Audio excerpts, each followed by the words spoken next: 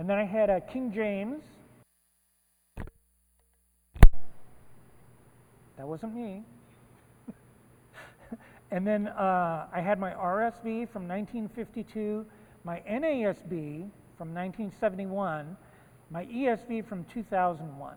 And it was those last two that I use as my study Bibles. Those are my standard references.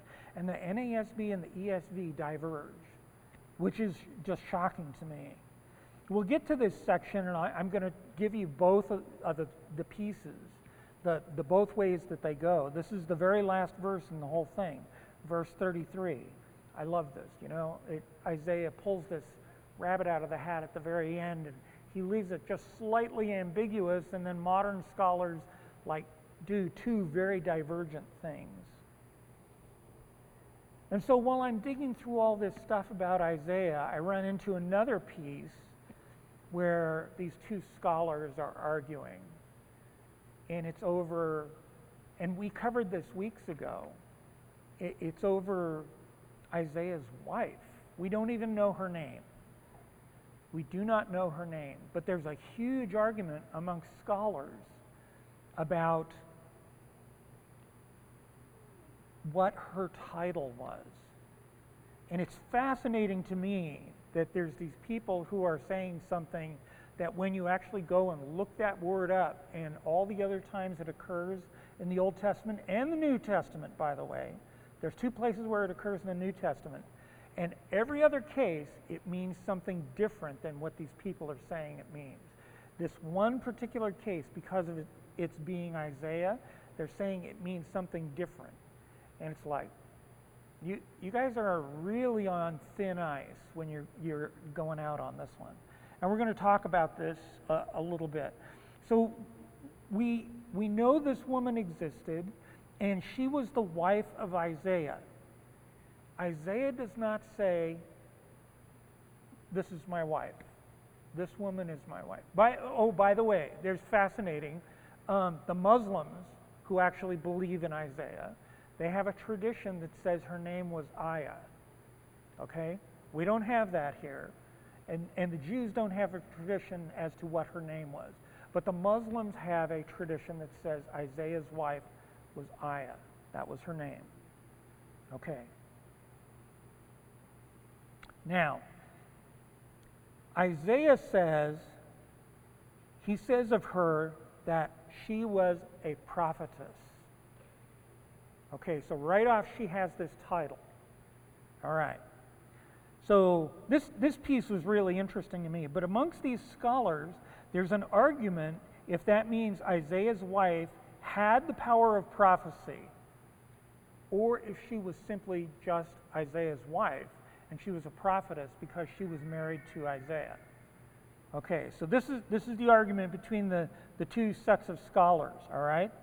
And if she was simply the wife of Isaiah, then that's all that would be said. But because the title prophetess is used, and Isaiah uses it, I mean, he's really clear. The scripture is clearly making the distinction in the case of Isaiah's wife. Isaiah is making that distinction right here.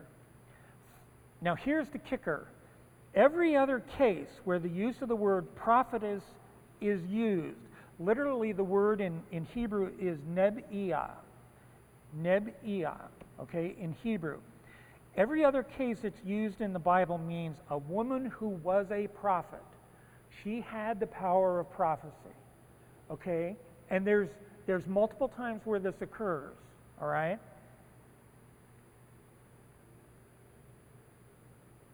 There's a fascinating argument in the modern church, by the way, about certain churches don't allow women to speak.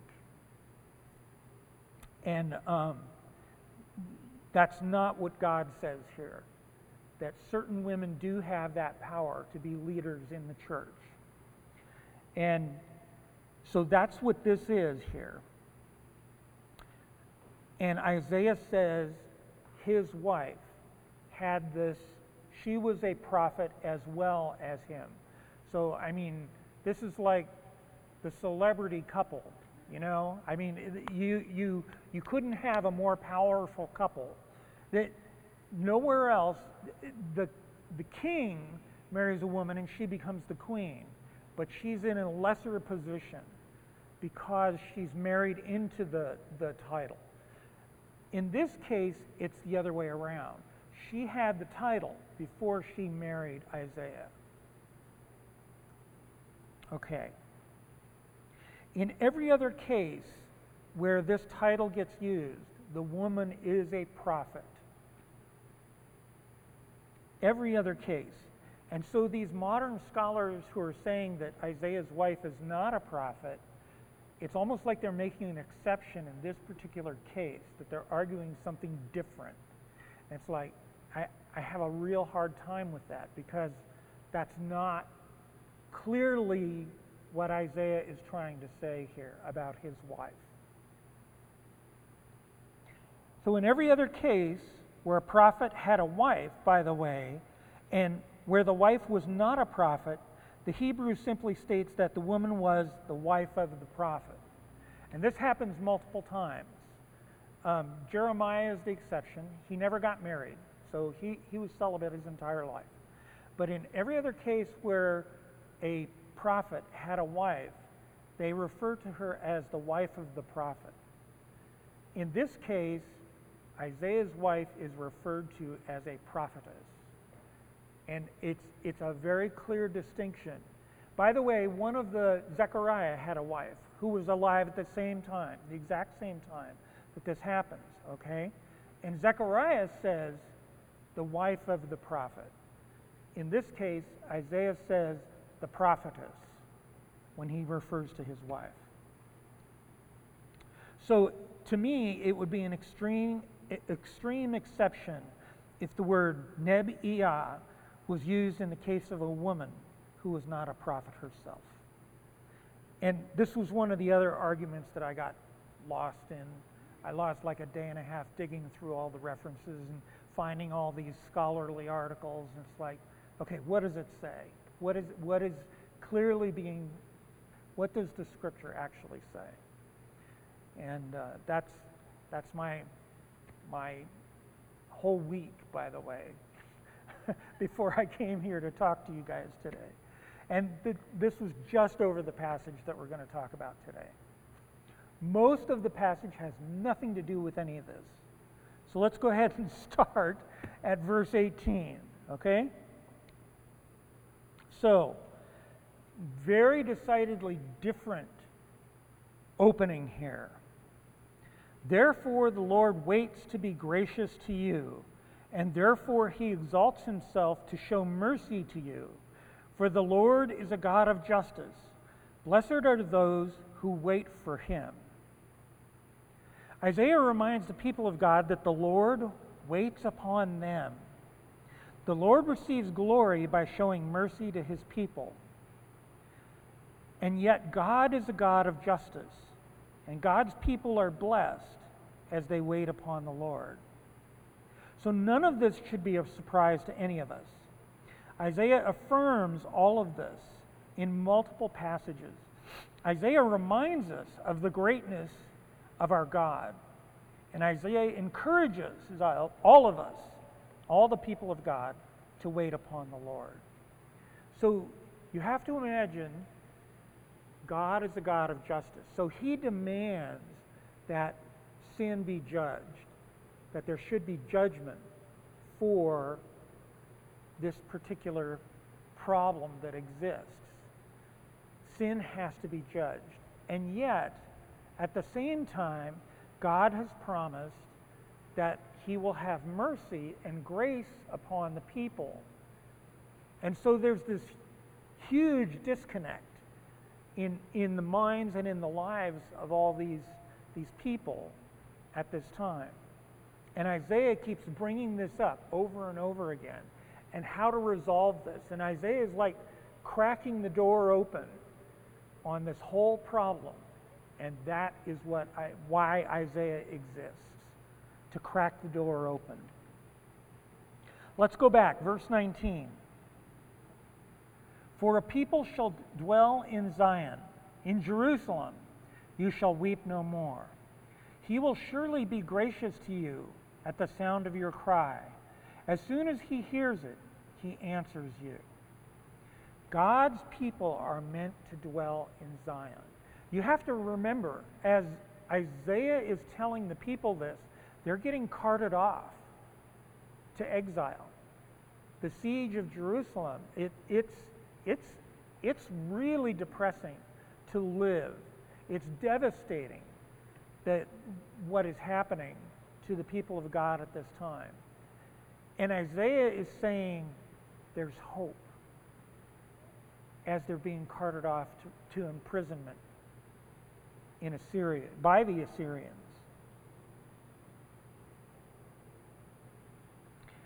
And they lose, and they lose big. Jerusalem gets completely overwhelmed. The walls of the city are broken down, and wild animals come and live inside the city because there's no people there.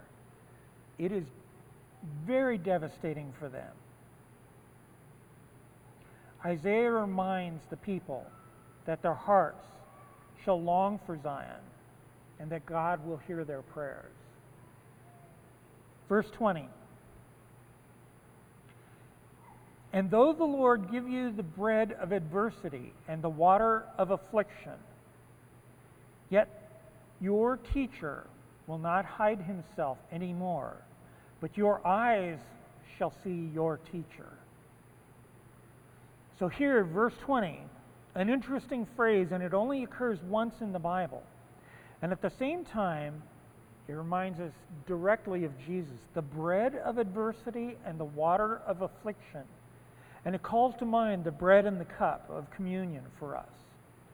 Jesus is our teacher, and all of God's people shall see Jesus. But here we have this one phrase where Isaiah says, the bread of affliction, the bread of adversity and the water of affliction. Sorry. And that phrase doesn't occur anywhere else in the Bible. And Isaiah says, you have a set of circumstances in this life, in the here and now. And that's not what you should be paying attention to. The thing that you should be paying attention to is beyond that. In verse 21, and your ears shall hear a word behind you saying, this is the way, walk in it, when you turn to the right or when you turn to the left.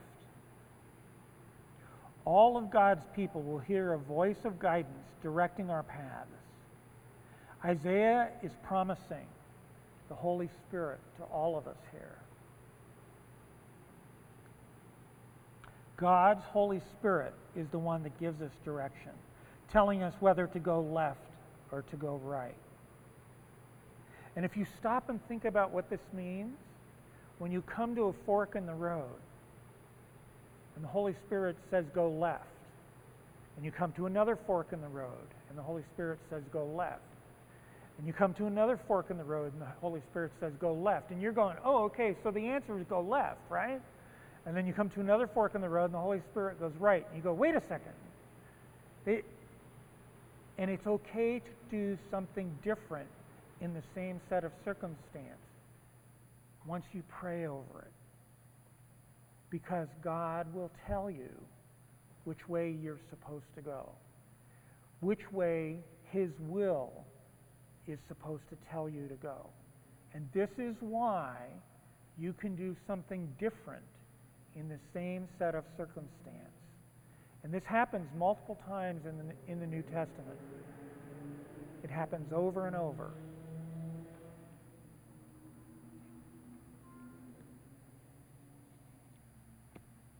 Verse 22. Then you will defile your carved idols overlaid with silver and your gold-plated metal images. And you will scatter them as unclean things, and you will say to them, be gone. And all of God's people will finally discard their idols. All of these are nothing more than created things, created by hands. Whether they are material things that exist or the illusions that we create for ourselves, God's presence will force us to cast aside all things that are not of our God. We don't tend to have idols this way, literally, in modern society. And yet, you hear it every night on the news, right? How this celebrity is doing this thing, or that celebrity is doing something different. And they talk about these people like, you should be doing what these people do. And that really bugs me when it gets to that point. There's nothing more useless than a celebrity telling you to use this facial cream or something. It blows my mind that anyone would think that that is going to sell something.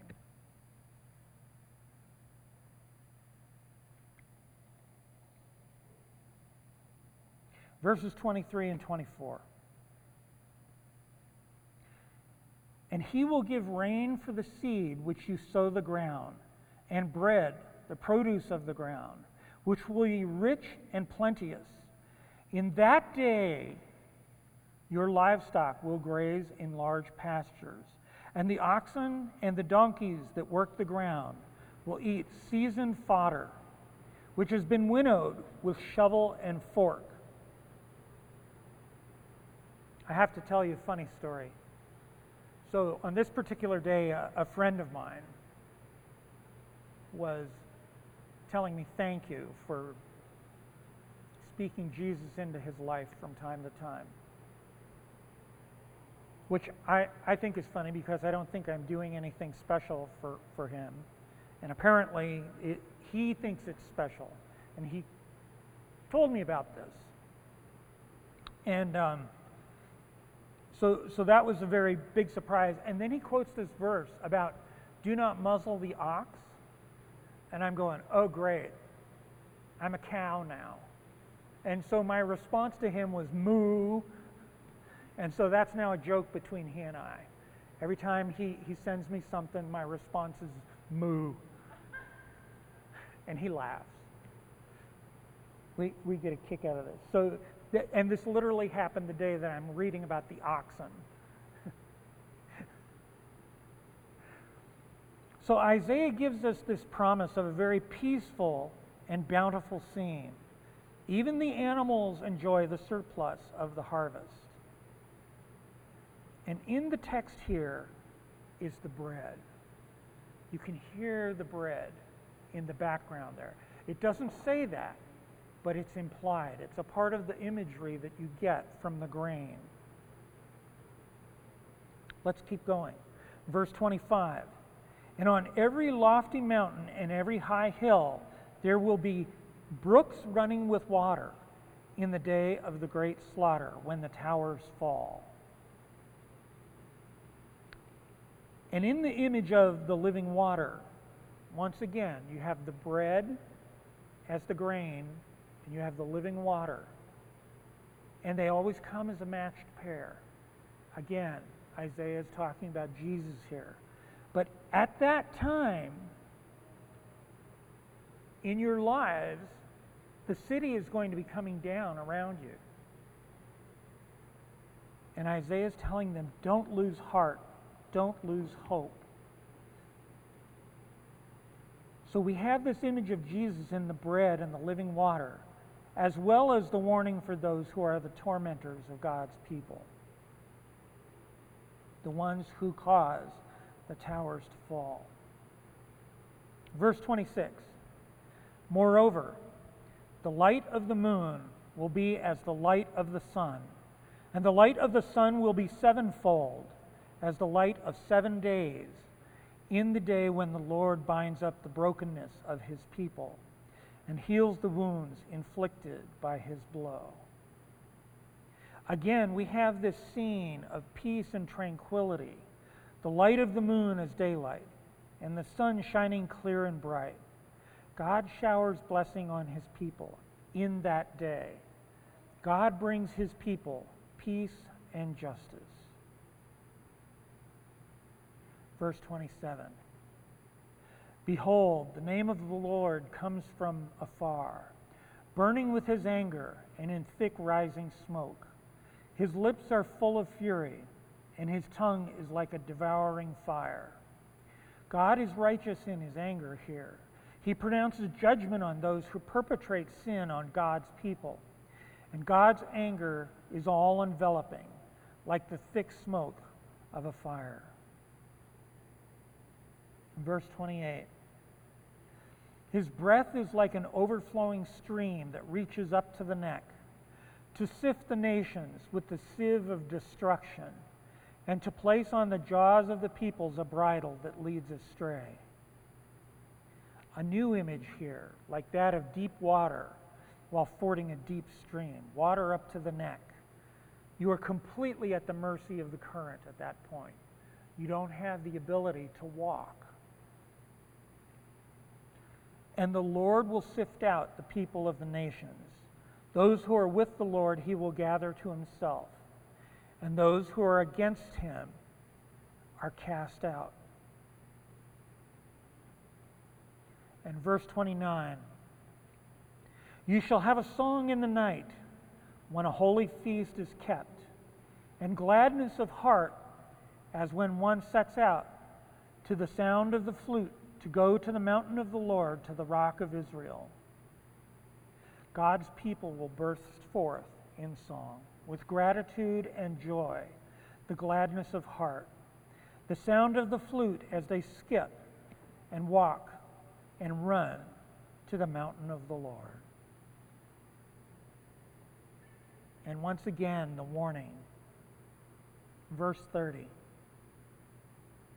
And the Lord will cause his majestic voice to be heard, and the descending blow of his arm to be seen, in furious anger, and a flame of devouring fire, with a cloudburst and storm and hailstones.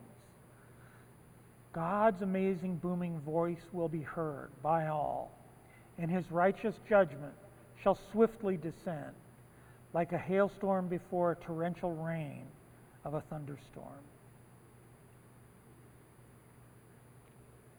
And then Isaiah shifts slightly here, the last three verses.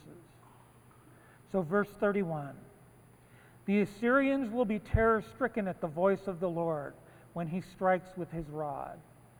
And here it is. These are those whom this great destruction is intended for. It is against the Assyrians who are coming and carting off God's people to faraway lands, to be in exile. And in verse 32, and every stroke of the appointed staff that the Lord lays on them will be to the sound of tambourines and lyres. Battling with brandished arm, he will fight with them.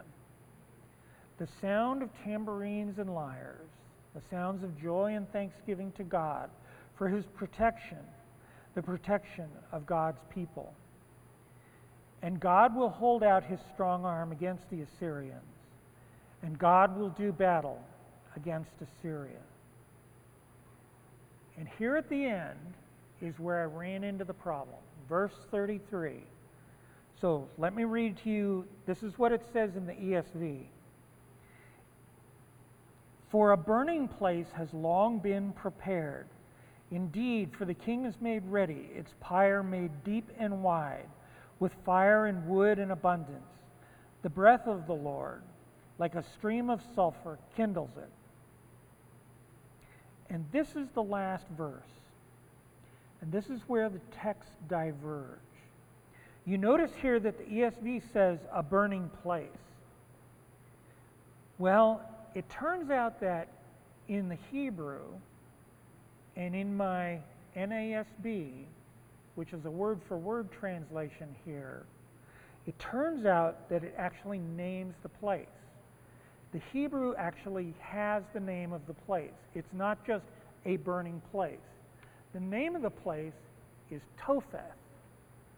And not only is it prepared, it actually names the person who prepares it's named after a person who had prepared it originally. It turns out the name is Topheth.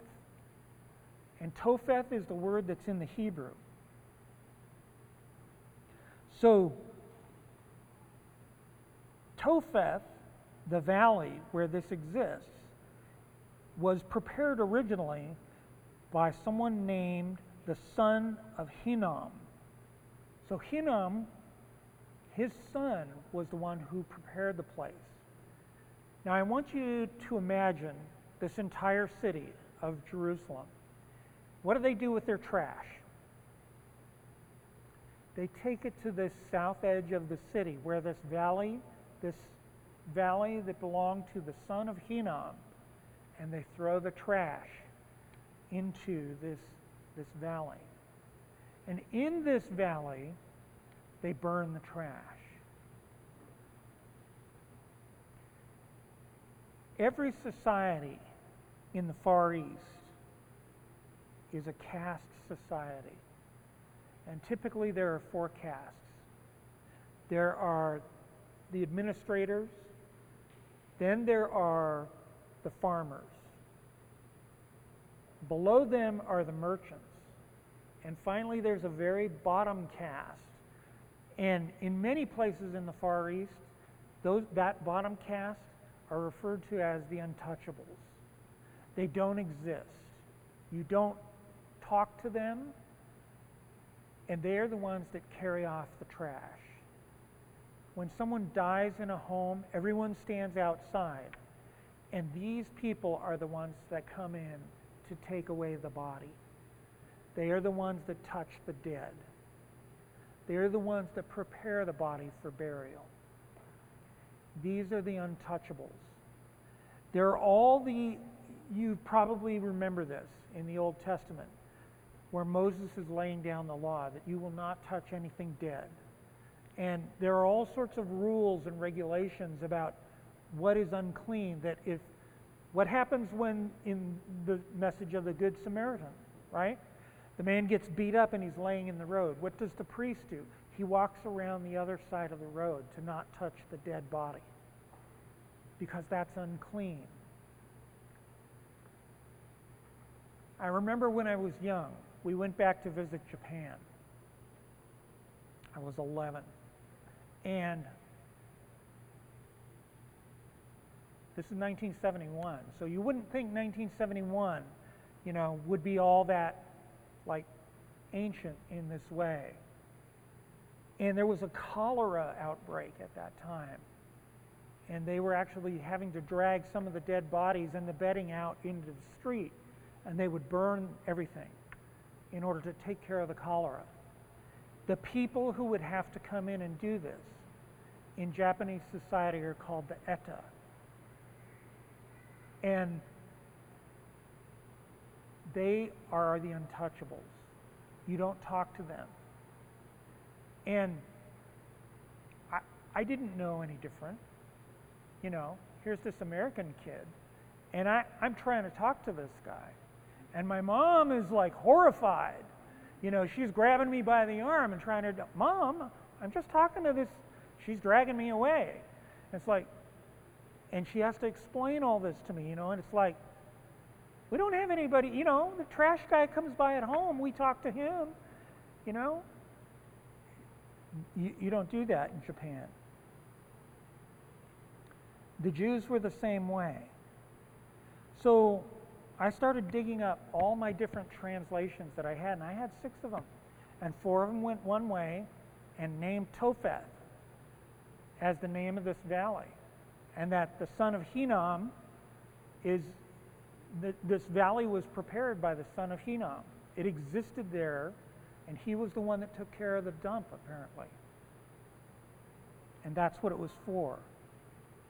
But the fact that these fires burned there continually, this is what they did with the bodies that didn't have a place to be buried. They would cast the bodies into this burning place. And this is what they refer to as Gehenna or Sheol. This is the imagery that they use in the Old Testament to talk about hell for the Jews. And this is what Isaiah ends with in this passage, where he's talking about the Assyrians, that this is where the Assyrians are going to end up.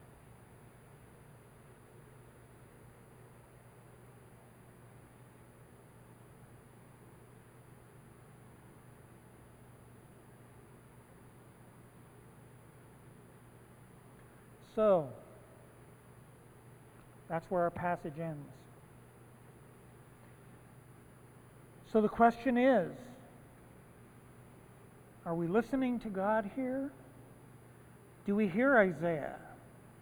How some things are difficult and uncomfortable to talk about. Places like Topheth. Are we seeing the little cracks in this and hearing anew God's calling out to us every day? Just a reminder, how are you doing on when your feet hit the floor in the morning, right? Who's the first one you talk to? Are you grumbling to yourselves? Or are you talking to Jesus? My score this week? Okay? So that's a little better than last week. Still not great. I'm not even rating like that's a C- to me. God's looking for an A+. I'm a C-.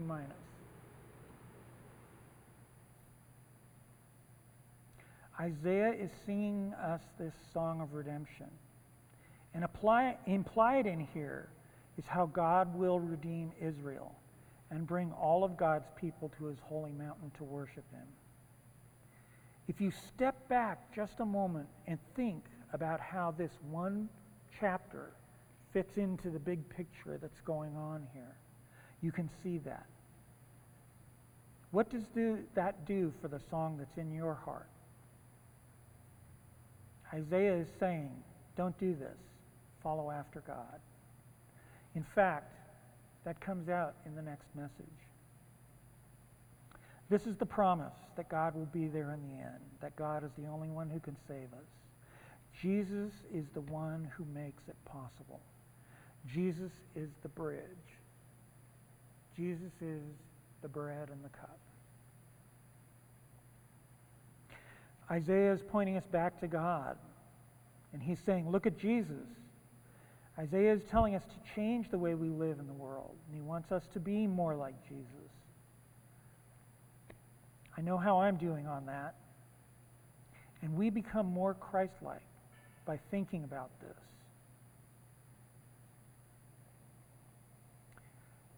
I look at the chaos in the world again. You know, one of the last things I do in the evening is I check the news on my phone as I'm plugging my phone in to charge overnight. I need to stop doing that. I need to look at this last thing before I go to sleep. God knows I'm not where I need to be yet. When I pray about what I need to work on, and I keep looking at the world, that's a difficult one. I looked at this message again. Wow. I look at the place of Topheth and the condemnation of those who are destined to be there forever. And this somehow serves God's righteousness. Ultimately, it serves God's greatness too. And his greatness will be there on that day for all of us to see.